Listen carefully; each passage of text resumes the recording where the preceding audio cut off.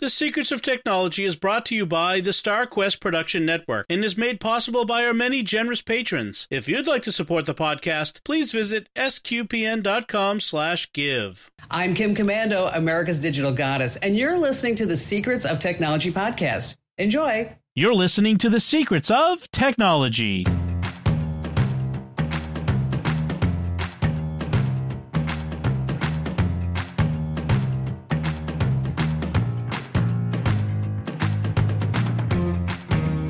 Hi, I'm Dom Bettinelli, and you're listening to the Secrets of Technology, where we discuss the technology news that's important to you from a uniquely Catholic point of view.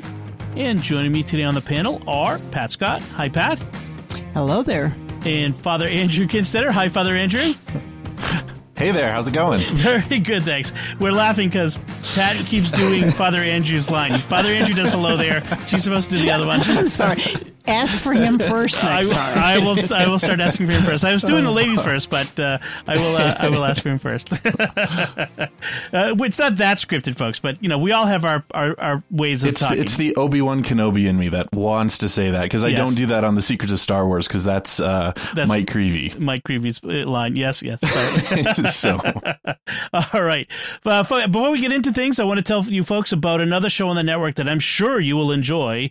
It's Jimmy Akin's Mysterious World, and it is a popular, great show. You have to check it out. We've been doing some great things with it. It's at sqpn.com/mysterious or wherever you find podcasts. I also want to tell you that we now have a whole bunch of new SQPN merchandise, shirts, mugs, stickers, all this great stuff for a bunch of our shows. We don't have one for Secrets of Tech yet. I'll have to think of what we can do for design for Secrets of Tech. That could be fun.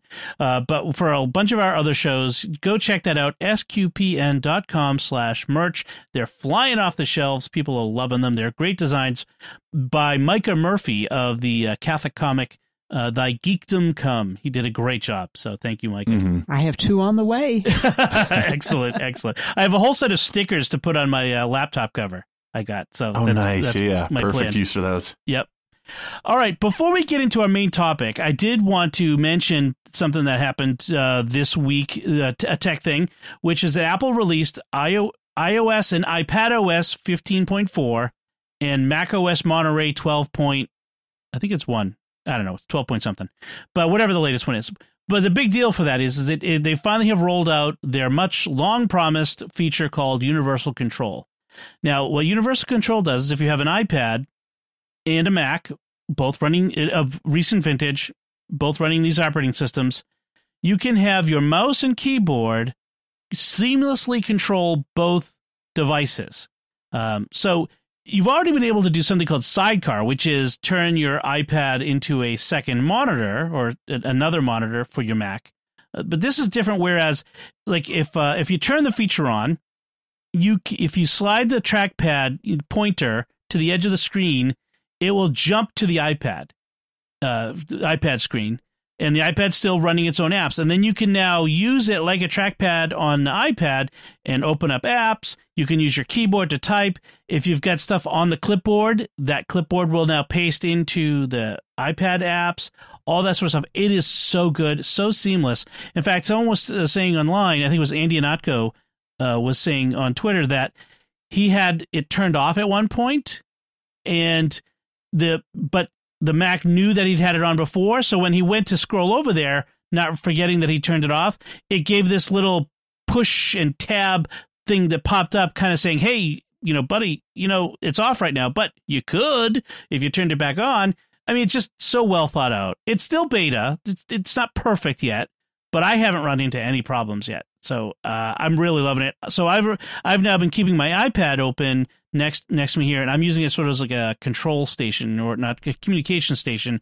I've got like Discord open on half the screen, Twitter on the other half. I may do like a slide over of my mail client even at some point or something like that, just to have another place for that. So if you've got a relatively recent, anything that pretty much almost any iPad that can run 15.4 at this point, pretty sure, and any Mac that can run Monterey, I think. I don't know if it's Silicon Macs only. Now I'd have to look that up again. I didn't look it up, but check it out. See if you can run it and try it out, because it's been really great. All right. So enough of that, and let's get into our main topic for today, which is about search engines. A lot of us don't think much about what search engine we use. We use whatever our browser opens up to, which for most of us is Google, right? Safari comes preset to Google. Microsoft Edge comes preset to Bing. But pretty much that, most of us use whatever the preset is. But some people say, I don't like the fact that Google gets all this information about me from my searches. I want something more private. And for a long time, the privacy-focused one that people went to was DuckDuckGo. And they're very good about privacy. We've talked about them before, and I think it's been a pick of the week in the past, about how they protect your privacy. But something happened this week where DuckDuckGo announced that they're going to start downranking sites associated with Russian disinformation. And downranking means when you do a search, they have an internal system that says it has to decide which sites to return for your search at the top. It's got to put them in an order. And how does it decide that? Well, it decides based on reliability, the relevance to your search, all this stuff like that. And getting stuff on the front page of the search is a big deal, and people spend millions of dollars doing that. Well, DuckDuckGo said they're going to downrank sites associated with Russian disinformation related to the Kremlin's invasion of Ukraine. And that sounds like a good thing, but a lot of people were upset because they said, well, that's not why I use DuckDuckGo. I don't want you to be deciding for me what I should see. I want you to just give me the results. Now, DuckDuckGo has a point where they've responded saying, we already rank things for you. Like I just said, they have to put them in some order. And so this is just part of it. They're incorporating knowledge of Russian disinformation sites, like the Russian media, like Sputnik, Pravda.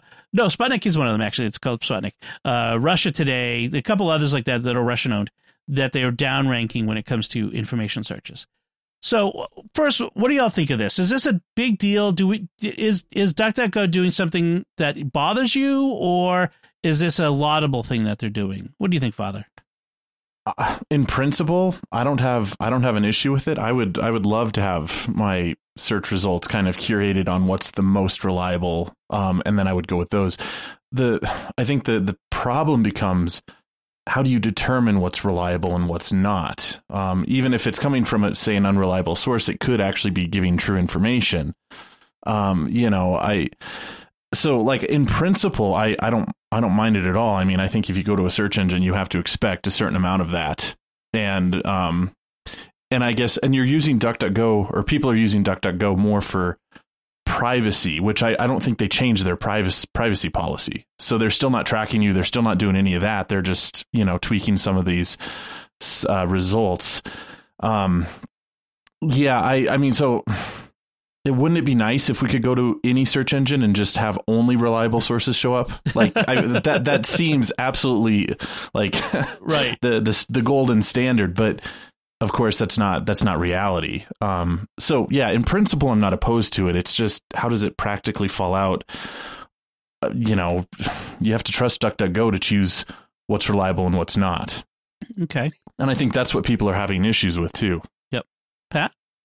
Well, I'm thinking about other things that get screened out of search engine results. And like there is things that are spammy, or things that are known scams, or things that are a site that hosts malware. Those things are already being screened out. So if you said disinformation is basically lying and it's a scam, I guess I don't see that much difference there, but it is the first one we've seen that has been politically based, not just malicious based. Well, they do that with vaccine disinformation too. I think on some of the search engines, if it's really blatantly wrong, they don't show it to you. I think that's that's where people are worried how do you label something disinformation? So, a scam or malware is clearly a bad thing. Mm-hmm. But when it comes to politics, we've seen, I think what people are reacting to is like Facebook and Twitter, where they sometimes label things as hate speech or disinformation. That's a difference of opinion, or a difference of, like, this is not actually settled science, for instance, scientific disagreements and political disagreements or ideological or social disagreements, those things being labeled as disinformation when it's just, I have a different opinion on this. So I think that's what people are reacting to. Out of all that context, this is not a big deal, but within the context, I think people are worried that this is the first step. I know about the slippery slope or the camel's nose under the tent flap and all that sort of stuff. Is real, can be real, but I think sometimes we can also take it too far. We can leap too quickly. I think this is a case of, let's just watch it. Yeah, I agree with this. I'm not going to change what I use DuckDuckGo as my default search engine. I'm not sure I'm going to change that based on this, but it certainly makes me want to keep an eye on what DuckDuckGo does in the future. Well, and that's at least, if that is a concern, there are multiple other options out there. Yes. I mean, there's Google, there is Bing, there is, other search engines, so and I think we should be worried about, I mean, not to the extent of like staying up at night worrying about it, but we do want to be careful in following a narrative that someone else is just kind of feeding us. And they could be curated in this in search results or Facebook and Twitter and whatnot. But with all the different ways to get information, you can fairly easily, in the way things are set up now, find both sides of the issues. Yes. And you make a good point. Is like we have options. There is not just one or two search engines out there. There are multiple ones, and even perhaps ones that might be better than Google and DuckDuckGo for whatever purposes we want. And so that's what I wanted to bring up now is what some of the options are. One of the ones that a lot of people mention is Brave. So Brave is a browser. It's a Mozilla-based browser, I think. It's still based on Chromium. Oh, right, Chromium. Sorry, that I misspoke. It's a Chromium-based browser, but I think it was from some of the people from the Mozilla project originally who left to start a new browser separate from Mozilla and Firefox. But in any case, however it started, it's a very privacy-focused browser. It doesn't have a lot. It blocks a lot of it can block a lot of the tracking sorts of stuff. And they've added a new Brave search engine. So in the past, the Brave, it was defaulting to Google as the default search engine, but they've now set up their own Brave search engine. And it's, as they say, is even more private than before. And it's set up, it's built to be private. Their business model is to not collect information from you. Google's business model is to collect information about your searches. And so this is a way to give people an alternative. So you can, it's available by default in the Brave browser, but you can also go to search.brave.com as your, to do searches. I don't think that most of the major browsers like Safari, there's in the settings you can choose your search engine, but I'm pretty sure that Safari is not yet doing that, although it might in the future. Safari allows you to choose Google, Yahoo, Bing, DuckDuckGo, and Ecosia. I don't know if I'm pronouncing that one right. Oh, Ecosia. Yeah. That's where they plant a tree for all the searches that get done. Right. It's a way. It's a sort of a green search engine. So there's Brave. It's a new one. They're also doing things like Brave is starting Brave Talk, which is sort of like a Google Meet competitor, a Zoom competitor, and they're doing lots of things like that. They're currently ad free, but they say that it will soon be ad supported. But you will also be able to buy an ad free premium version. So they got to pay to keep the lights on somehow. And basically, if you're not paying, you're the product. It's the old saying. Is there others that you guys like, Pat? Is there one that you like to use with your clients?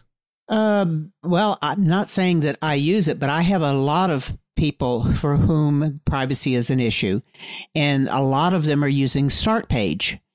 because one of the things that Bing and other browsers do is they're not using Google, and Google has very accurate search results for a lot of people.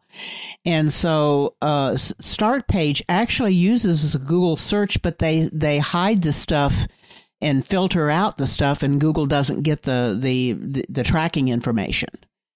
So, but it's built upon the Google algorithms. I mean, it's using those same algorithms.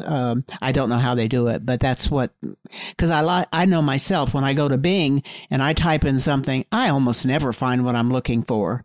Same thing with Yahoo. I just don't get the results that get me what I want. Maybe because I'm so used to Google, I know how to search, but so that's the biggest one my folks are using. Yeah, that's the thing is what it does is it will do it basically does a Google search, but it strips out your IP address and any other cookies or anything else that Google could scrape to build a profile of you in your searches, which it's fun. It's interesting. In fact, do this as an experiment sometime. Find something that you usually search for in an area that you usually search, and do a search on Google.com, and then do the same search through either DuckDuckGo or Start Page, and see how the results differ. And you can see how Google is shaping the results it delivers to what it thinks you want, which can be good. If it's actually filtering out the detritus, the stuff that isn't relevant to you, but it could also be hiding stuff, not intentionally, but could also be preventing you from seeing other serendipitous search results. It's a choice that they're making and a dial that they're turning, and that you're not in control of unless you do a search engine, use a search engine that sort of strips all that out. I know that DuckDuckGo, you can search DuckDuckGo and search their index. You can also search Google using DuckDuckGo, and stripping out all of that identifying information by, if you go to DuckDuckGo and you type in the search bar, whatever your search is, and then you do !G, it returns an anonymized Google search. I did not know that. Thank you. Yeah, and then you could do sub searches on that. So if I often do !GI, and that it does a Google image search. And there are a number of they call it the exclamation point in programming is called a bang. So there's a number of bang searches that are possible. GM is a Google Maps search. So you can figure it out as whatever the letter is for whatever part of Google you're searching. You can do YouTube searches the same way. So it strips it out and makes it private. So that's another nice feature that you can do. Yeah, and like we said, Bing is not the thing either. Sorry, yeah. I'm Susian tonight. It's. I think that we'll have a link to a Tech Radar review of the Bing search engine, which basically says it's okay. It's not great, and it's really most useful if you're a Microsoft Edge user, and it hooks into that. And the privacy features that are there are really only useful if you have a Microsoft account, and even then, they're somewhat minimal. Any other search engine ideas? Well, you mentioned the Ecosia, and I have a few clients that use that because they're very green-oriented, very, very world oriented in terms of that. And then I've got, there's been a couple of other minor ones that people have used that I look at and I think, they're going to some bad website. And then I get looking, no, it's really okay. It's just that I'm not familiar with it. Okay, yeah. How about you, Father? Any others that you...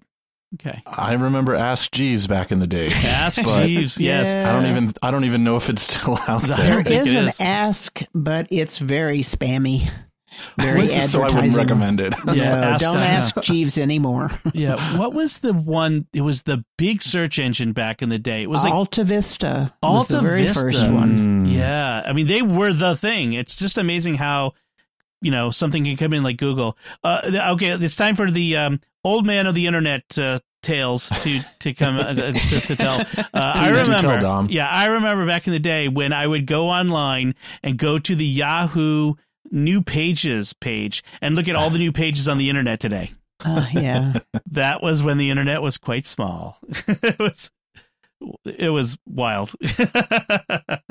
All right. So if listeners, if you have any search engines that you use that you particularly like, or search privacy related or anti-censorship search related ideas or tips, we would love to hear from you. You can send them to us at technology@sqpn.com. Let's now turn to our thanks for our patrons. We want to take a moment to thank our patrons who make it possible for us to create the Secrets of Technology, including Seth N., August W., Clint V., Allison H., and Jeremiah N. Their generous donations at sqpn.com/give make it possible for us to continue the Secrets of Technology and all the shows at StarQuest. You can join them by visiting sqpn.com/give. All right, let's look at our headlines.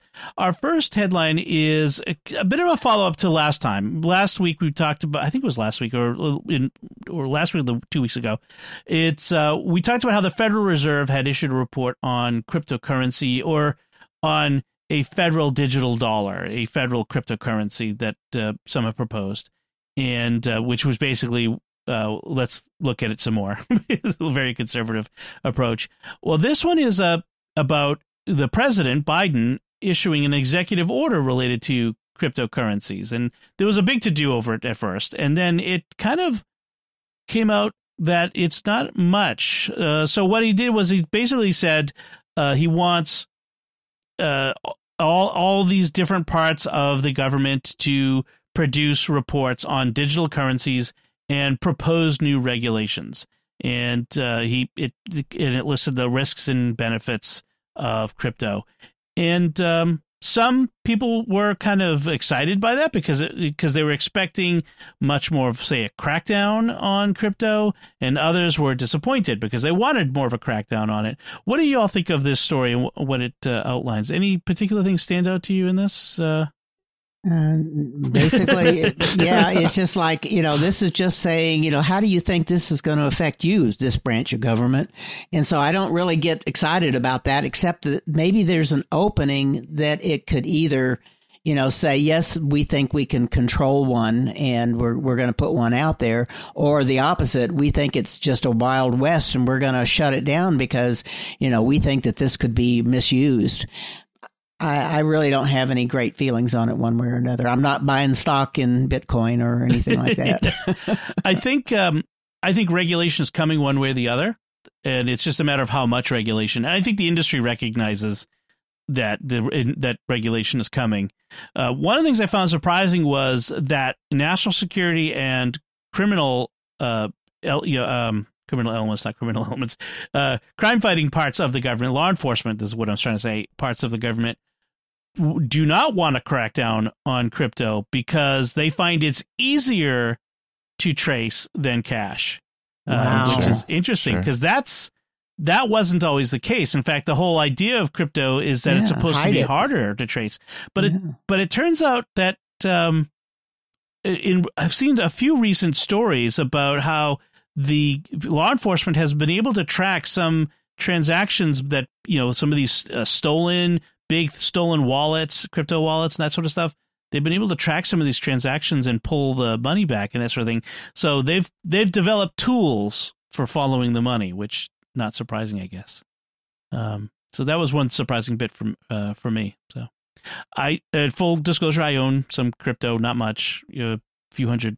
I think it's less than it used to be because the crypto market has been falling, but I don't know, like $1,400 all told. And that's all. I didn't put 1,400 in. That's like, I put like maybe $100 in over the course of the whole time. That's all accumulation on speculation. I put it in just for fun. I'm very interested in cryptocurrency, not for the crazy NFT stuff, but because of what it might mean for how it could affect social justice, how it could affect how we help people moving money into places where more easily to help people as opposed through the more traditional banking means, and what it might mean for us as a church and as charities to use it. So I'm just curious. I think it would have to get a lot simpler. I agree. I like the learning threshold for me is way too high for me to even want to like jump into that realm of things.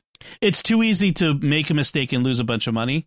I joined an app a while ago that gave like free this new cryptocurrency that they had just started, and it had grown. It was like worth like $1,000 or something like that. Like, I should move that into my regular Coinbase wallet, and I mistyped it or something, and it went nowhere. Gone. Somebody got $1,000. Yeah, and I mean, it was never my money really to begin with, so I'm not too worried about it. But it's too easy to make a mistake like that and lose a bunch of money. So you're right; it does have to get a lot more consumer friendly. Mm-hmm. All right, let's move on to our next headline then, and talk about this one. This headline says, "This dystopic TikTok trend demands Amazon workers dance for surveillance cameras," which sounds very negative, but. Okay, so what it is that there's been this trend of people, they have like their video doorbell and they have Amazon drivers coming to deliver things. And when the driver shows up, people will ask the driver to do a dance for the video or do something fun. And the article kind of takes it as sacrificing the dignity of the workers, making them dance for their masters. And, because they have these low paying jobs. And I'm thinking, they don't have to dance, right? Well, there was something in the article that mentioned that the workers were worried that if they didn't do it, they'd get dinged, in terms of their responsiveness to customers.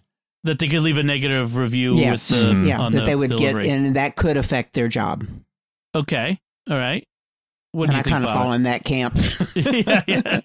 Yeah. My issue with it is. Well, for one, it's immoral to force someone to do that if they don't want to. Now, there are really funny ones where, like, if people do it just to kind of have fun, and okay, there's nothing ultimately wrong with that. But what irritates me about it is like, if you're kind of forcing someone to do this, and then basically taking advantage of them to post that on your TikTok, to get views and to essentially, I mean, monetize make fun of people if they are dancing really weird or whatever.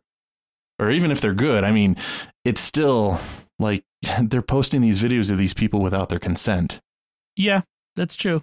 And that's actually one of the questions surrounding the video doorbells in general is, it's one thing to have a video doorbell in order to surveillance camera essentially of your front door. I mean, we've had surveillance cameras on buildings for alarm systems and that sort of stuff for a long time.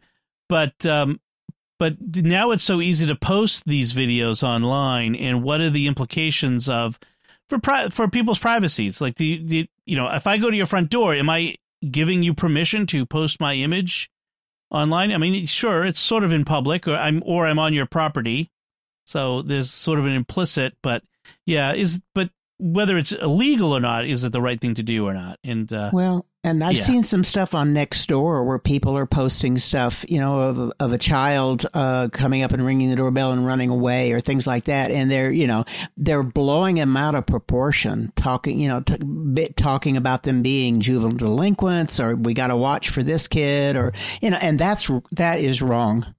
That's just flat out wrong. I mean, if I caught my kid doing Ding Dong Dash, I would, there'd be some discipline. I would prevent them from doing it. But it's you don't put it out there for the world to see. Yeah. Yes, exactly. And calling for revenge or that sort of stuff. That's true.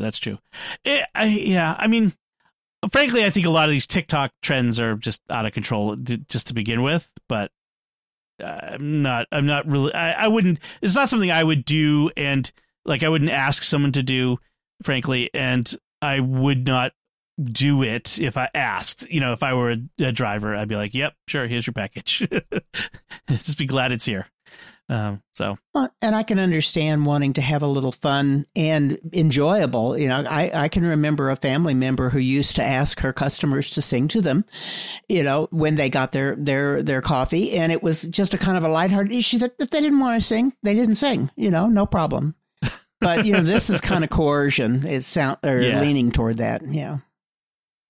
All right. So our next headline is about this dad who I have a lot of sympathy for. So this guy in France, his kids would not get off the screens, would not get off their phones or their iPads or their computers or something, and he wanted to take some drastic action, and what he ended up doing was nuking his whole town's internet connection. So I'm sorry, had to laugh. So what he was doing is he bought a jammer, a multi-wave band jammer. So he's jamming the radio waves that he thought he was jamming them in his house, but what he bought was way too powerful and was jamming half the town between the hours of. He said he only wanted to cut off the connectivity to his house between the hours of midnight and 3 a.m. But it was just too powerful. It was knocking everybody out. And now he faces up to 6 months in jail and a fine of $30,000 because multi-wave band jammers are illegal in France, just like they are in the U.S., by the way. So don't get any ideas. Yeah. So what do y'all think of this one? Why didn't he just lock down his router? There are parental controls in routers, and there's unless easier this was ways a citywide WAN, wide area net or something. Or they had phones and were getting on the cellular connection would be the other thing. But yeah, okay. Let's talk about I guess the other thing that I would have thought about would be like if I was that kid growing up. My parents would have just taken the phone away from me and said, okay, the phone is in our bedroom and you can't get it until tomorrow after school. Exactly. Well, I was going to say, let's talk about some of the ways that people can actually deal with this. So there are, as you mentioned, there are routers where you can have parental controls at the router. So I have an Eero system and I can set up profiles. I have profiles for the younger kids, profiles for the teens. I even have a profile for smart home devices to segregate them off into their own little section so they can't phone home. Just as long as you don't have something set up for your wife. No, I would never do that. But that just gives me bad April 1st ideas. Anyway, she doesn't listen to this, so I'm safe. So you can set up profiles and you can turn off the internet connection at a particular time. You can set up on iOS and on Mac, you can set up parental controls, and you can on Google. Google has them too. I'm sure Windows also has parental controls that you can set up. But like I mentioned, if they have a phone that has a cellular connection, they might be able to get around that, in which case, like you said, Father, like all devices, like you could be, as the parent, say, all phones and iPads and computers have to be out here in the kitchen have a charging station out there, and everything charges here every night. This is one of the things we do. In fact, our kids have Bluetooth headphones that they'll listen to audiobooks. They can listen to them in their bed. Our house is not that big, so this depends on the size of your house. But they can listen to their books from their Kindle, for instance. My son listens to it on his Kindle from the other room. While it's out here, I don't have a problem with the Kindle being in his room because there's not much you can do with that. But if it's a phone or something like that, so that's my suggestion. Don't jam your town. It's the typical thing of punish everybody instead of or punish everything instead of looking for some way to more surgically take care of the problem. Using a sledgehammer to hammer them. Yeah, I want to throw out one more tech recommendation. There is I think it's basically a router, but Circle. It used to be, I think through Disney, but that's another router level that you can get and create profiles for your kids and limit, content and limit times. But I agree. I think the bigger issue is just more about how do you foster those values as a family, and how do you teach those as parents, and how do you model that? And, because if the kids just kind of run wild with it all, they're going to find ways around the router no matter what, so I think it would be better to foster okay, there's going to be no screen time between, 8 PM when it's bedtime and, after school the next day, or. And you have you have consequences for failure to obey the rules, and communication between what the expectations are and what they should be able to do. I know we used to have a lot of problems with parents who wanted to basically some of the parental controls were quite harsh. They didn't want the kid to know about them.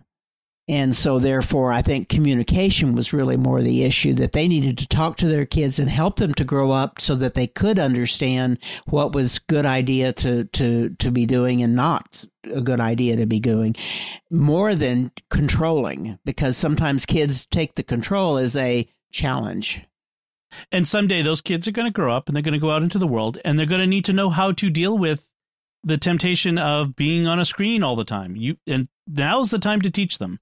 And it's a struggle. I mean, we struggle with it in my house. We have plenty of screens. I'm a tech guy. I love technology, and I know more about this than most, I guess. But it's still a struggle for us. I mean, we've had to, deal with kids who sneaking YouTube videos, and so YouTube videos are forbidden for the younger kids. There's too much on YouTube for them to get into, and he was sneaking, watching YouTube videos when he knew he wasn't supposed to, and downloading games. And, we have very strict limits on the amount of screen time they can have.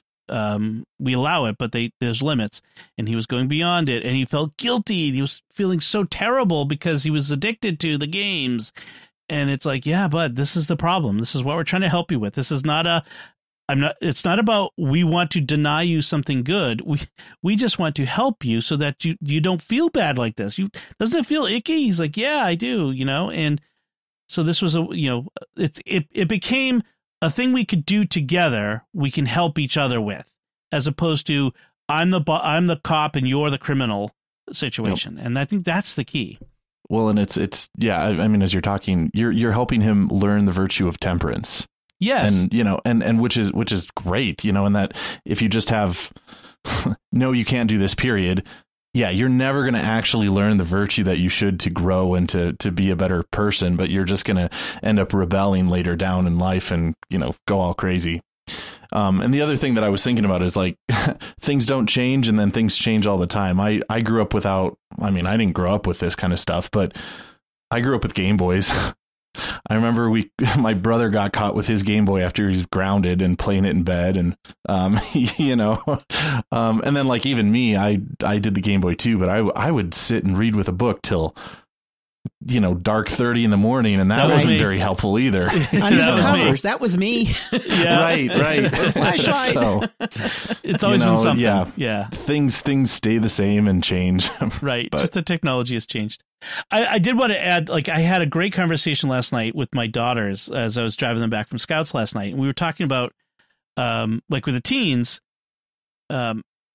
not spending so much time, like one has an iPad, the other one has a Chromebook, and they use it to communicate with they have a homeschool connections forum, sort of like social media, but just for the kids who are involved in this homeschool organization that they take classes through online. And it's great. I love it. I love that they have this, and they've met so many friends this way, but we're trying to help them put a limit on this. And so we've told them, like, we need you to, when it's after dinner and after prayers, you need to put your computers out here and plug them in and that sort of thing. So you're not doing it afterwards. It hasn't been a huge problem, but we're just trying to implement some, and then you can't get it back until after you get your schoolwork done tomorrow.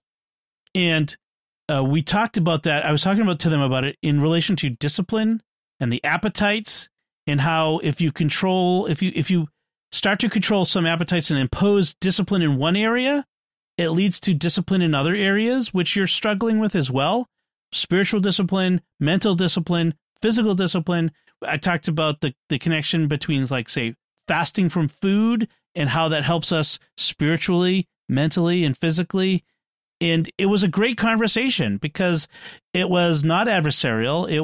This is just part of growing up and being human and not being all out of control with things. And teenagers, I think a lot of teenagers understand the feeling of feeling out of control, that in needing that some sort of rails to guide them with things. And this is one of those ways.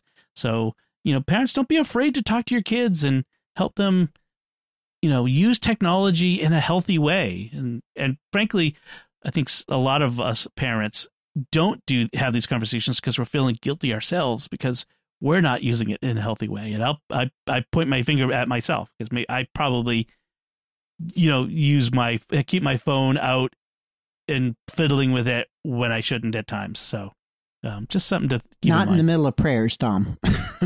No. During prayers, it's iBreviary. We're doing night prayer. Right, no, I'm teasing. Actually, during night prayer, I sometimes make snide remarks, like based on the translations. Like there's one song where we talk about we're all in one accord, and I'm like, is it a Honda Accord? Or I do my podcast voice when I do the prayers. They all the kids say I have a podcasting voice.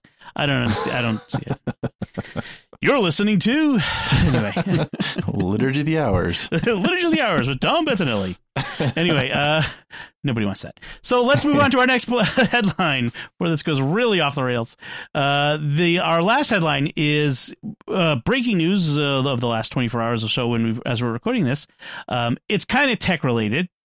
The U.S. Senate passed a law that would make daylight savings time permanent. Yes. Let's stop switching the clocks. Please, for the love of all that's holy, can we stop switching the clocks?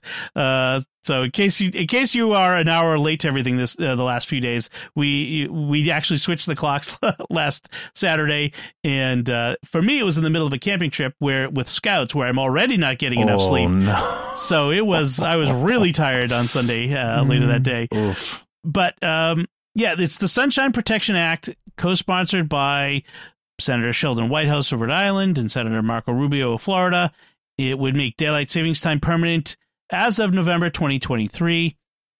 I'm not sure what it would mean for states where they're on permanent daylight or standard time. Whether Arizona and Hawaii and parts of Indiana, I think it is, would want to switch to daylight savings time and just stick with the rest of us the rest of the time, because that would be really awkward if they're permanently off. But what do y'all think of this? Is it a good idea? Should we all stay on permanent daylight savings time? What do you think?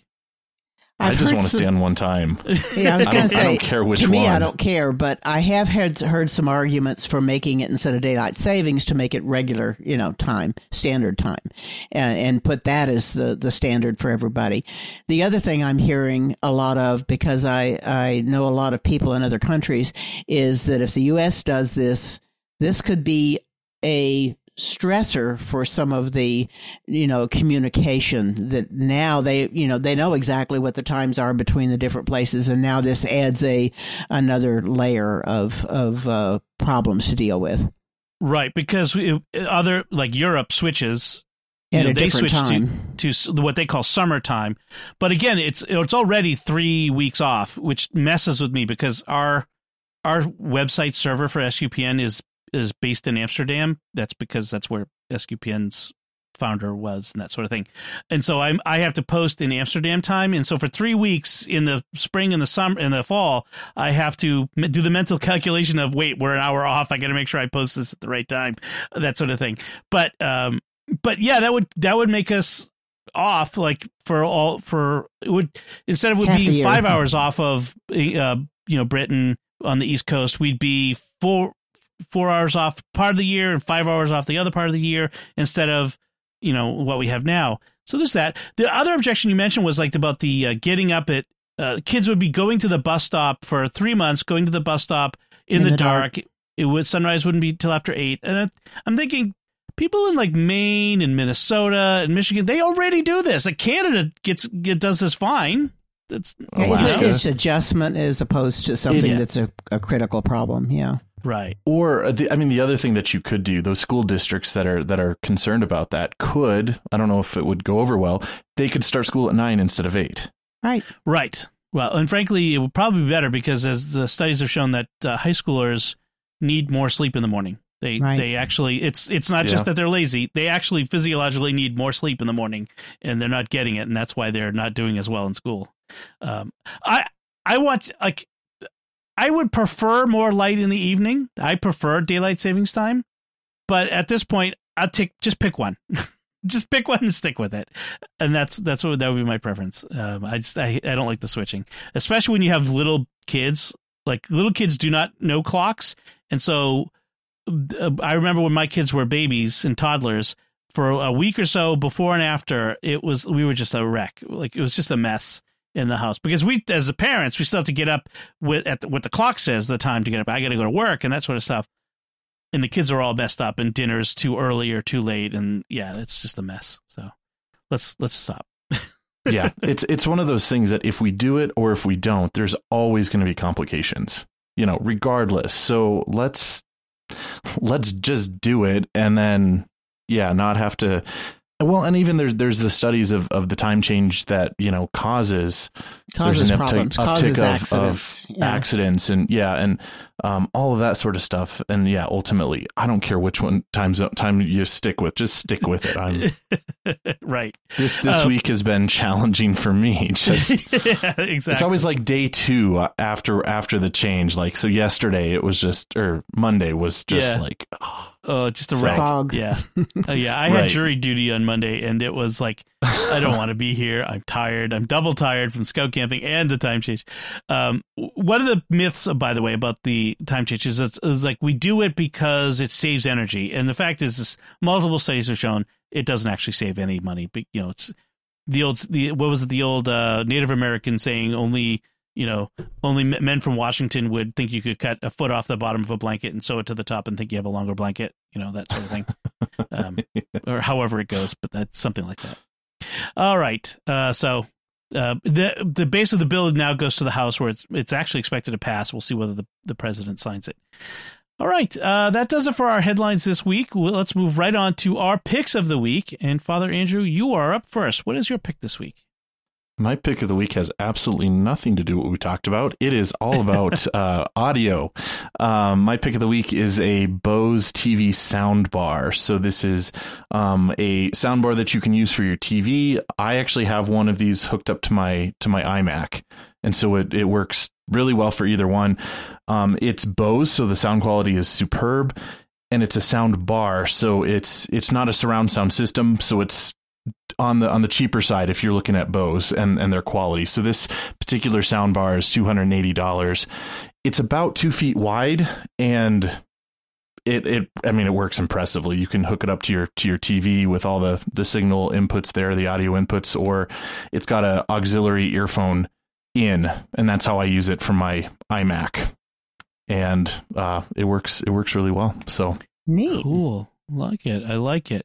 That would be really useful for me, because I got my TV here, I've got my Mac here, and I've got like a home theater, like an old AV receiver here, and it's all kind of janky, and I get like a million speakers all over the place. It would be nice to have one thing for both of those. That would be really nice. That's a great idea. Excellent. Pat, what is your pick this week? Well, I had not done any of the Quest type related games before, but I have seen some other people post things about other games, so here I am. Okay. The game that I have the app that I have really enjoyed the most over this last year and a half or two has been Mini Golf. And Walkabout Mini Golf, it can be played by yourself. It can be played a quick match with somebody that you don't know. It can be played as a group where you've got up to 5 people in a group of people that you know. It can also be played with people through Discord, where you get different people that pop on and want a game. You can play it in practice mode, so that it doesn't count. You just get to hit something over and over again until you get it right. And it has been so much fun. I've gotten together with people from all over the world and all over the country. And it's a great way to have a channel to socialize and play something that's a skilled game and get better at it, etc. But it has been a hoot.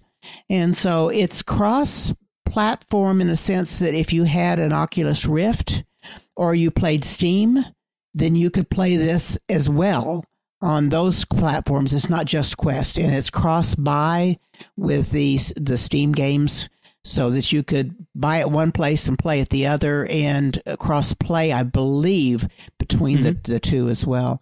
I think that's and what it's just been great. So to be clear, it's a VR game that you can play on the Meta. It used to be Oculus Quest, Meta Rift, Steam VR, and yeah, it says on their website that it's full crossplay between all platforms. So you don't have to have both people that are playing be on the same like Quest or Rift. So yeah, it's fun. I've played it a little bit myself, and it is fun. Just to kind of, if you get the feel that you're at a little miniature golf place. I can't wait to get my kids on with their grandma I would really like that. It would be fun. They are releasing new games or new courses every month right now. Oh, now, wow. the add-on courses are like $2.99. And they are cheap, but they're so clever. There's one that's set, in Don Quixote in the windmills type environment. There's another one that's kind of like Willy Wonka and the Chocolate Factory. It's a Sweetopia.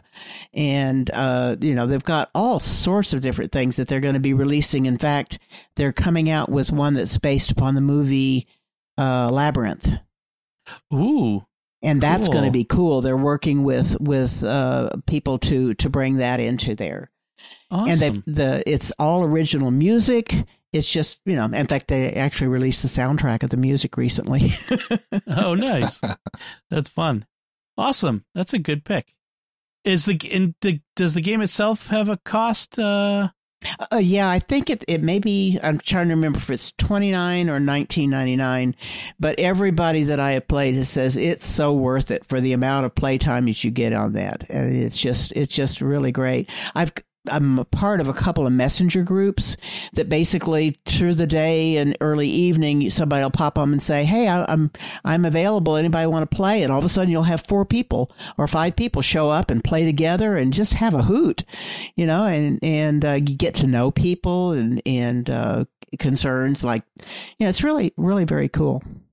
So it's $14.99 right now. Thank you, because I couldn't remember.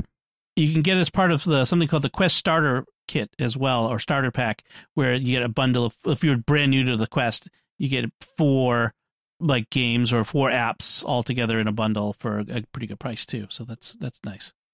Excellent. So I have a pick. My pick is an app called Just Watch for iOS, and what it is, it's another one of these apps that addresses the modern problem of the streaming problem, which is I want to watch something. I have no idea where I can watch it. Like, what service? I have all these services. I have all these options. Where should I watch this thing? This title. And so Just Watch is another one of those apps that helps you try to figure that out. And it gives it, you open up the app, you look at the, you can search for a particular, title, whether it's a movie or a TV show, or you can tell it things that you've watched before, and it can recommend stuff to you if you're looking for something new. And then it will tell you where this is available. You can buy like seasons on Apple TV. You can watch it streaming on these services, in so on and so forth. And you can tell it, these are the services I have. Like I have Disney Plus, I have Hulu, I have Netflix, and then it will specifically tell you if if the shows are on those. I'm not sure how accurate it is, because I've been watching Longmire on Netflix, and it says Longmire is not available streaming, which hopefully it didn't just disappear. This is the last time I was watching it because I'm in the middle of season 2. But we'll see. And then there's it's free, the app. They have a premium version, which is ad free and gives you some other filtering options for $2.49 a month, which seems a lot to me. I don't think you need it. I wouldn't use it myself, but you could try it out and see what you think. So it's a useful way to keep track, and then you can create a watch list of the shows and movies that you watch, and keep up with where when they're streaming and where they're streaming and when a new episode is out and that sort of thing. So kind of a useful sort of modern problem. We talked about a website recently, the Streamables, I think it was called. That was someone's pick of the week, and this is an app that does that. And there's another app I'm going to have as a future pick that does something similar, slightly differently, that I also like. Well, and it's funny because 2 weeks ago I set it up on my phone, and I found that my Samsung TV also I can add it to there, and then it actually knows what you've watched based upon that. Otherwise, you have to say, well, yeah, I finished watching this or I finished watching that, and it can then let you know when a new episode has been released. We accidentally got into 2 different things this week that were only partially released. They didn't dump them all online. It's like my husband said, oh, wait a minute. You mean I've got to wait for the next episode? Yes. Wow, what a world. We have to wait. Yeah. So they have an Apple TV app as well. And one of the nice things is you can, if you find it on the phone app and you say, I want to watch this now, you can tell it to start playing it on the Apple TV. It will send a signal and that will communicate with the like say the BritBox app or the Netflix app on your Apple TV or your Roku or your smart TV or your Google Cast. It can do that as well, and it will start it playing there. So you can start the movie or show playing from the app on your phone. That's the promise. I haven't done it myself, but that's the promise of the app. So. We did run into a limitation on it that where I could say I wanted to watch something on Netflix and it would call Netflix up, but you had to get the selection yourself. In other words, it would not go all the way through to the actual episode. Yeah, Netflix itself. Netflix and Apple they're not quite working fully together on things, and so that's they need to get their act together. Yeah.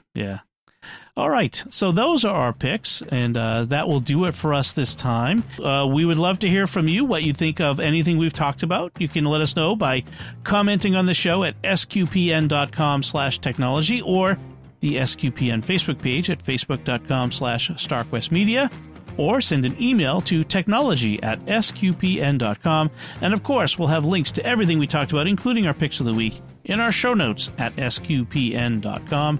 Remember to like each episode of Secrets of Tech on Facebook or on Twitter, where we're at SQPN, and leave us comments in those places. We'd love to hear from you and love to get your feedback.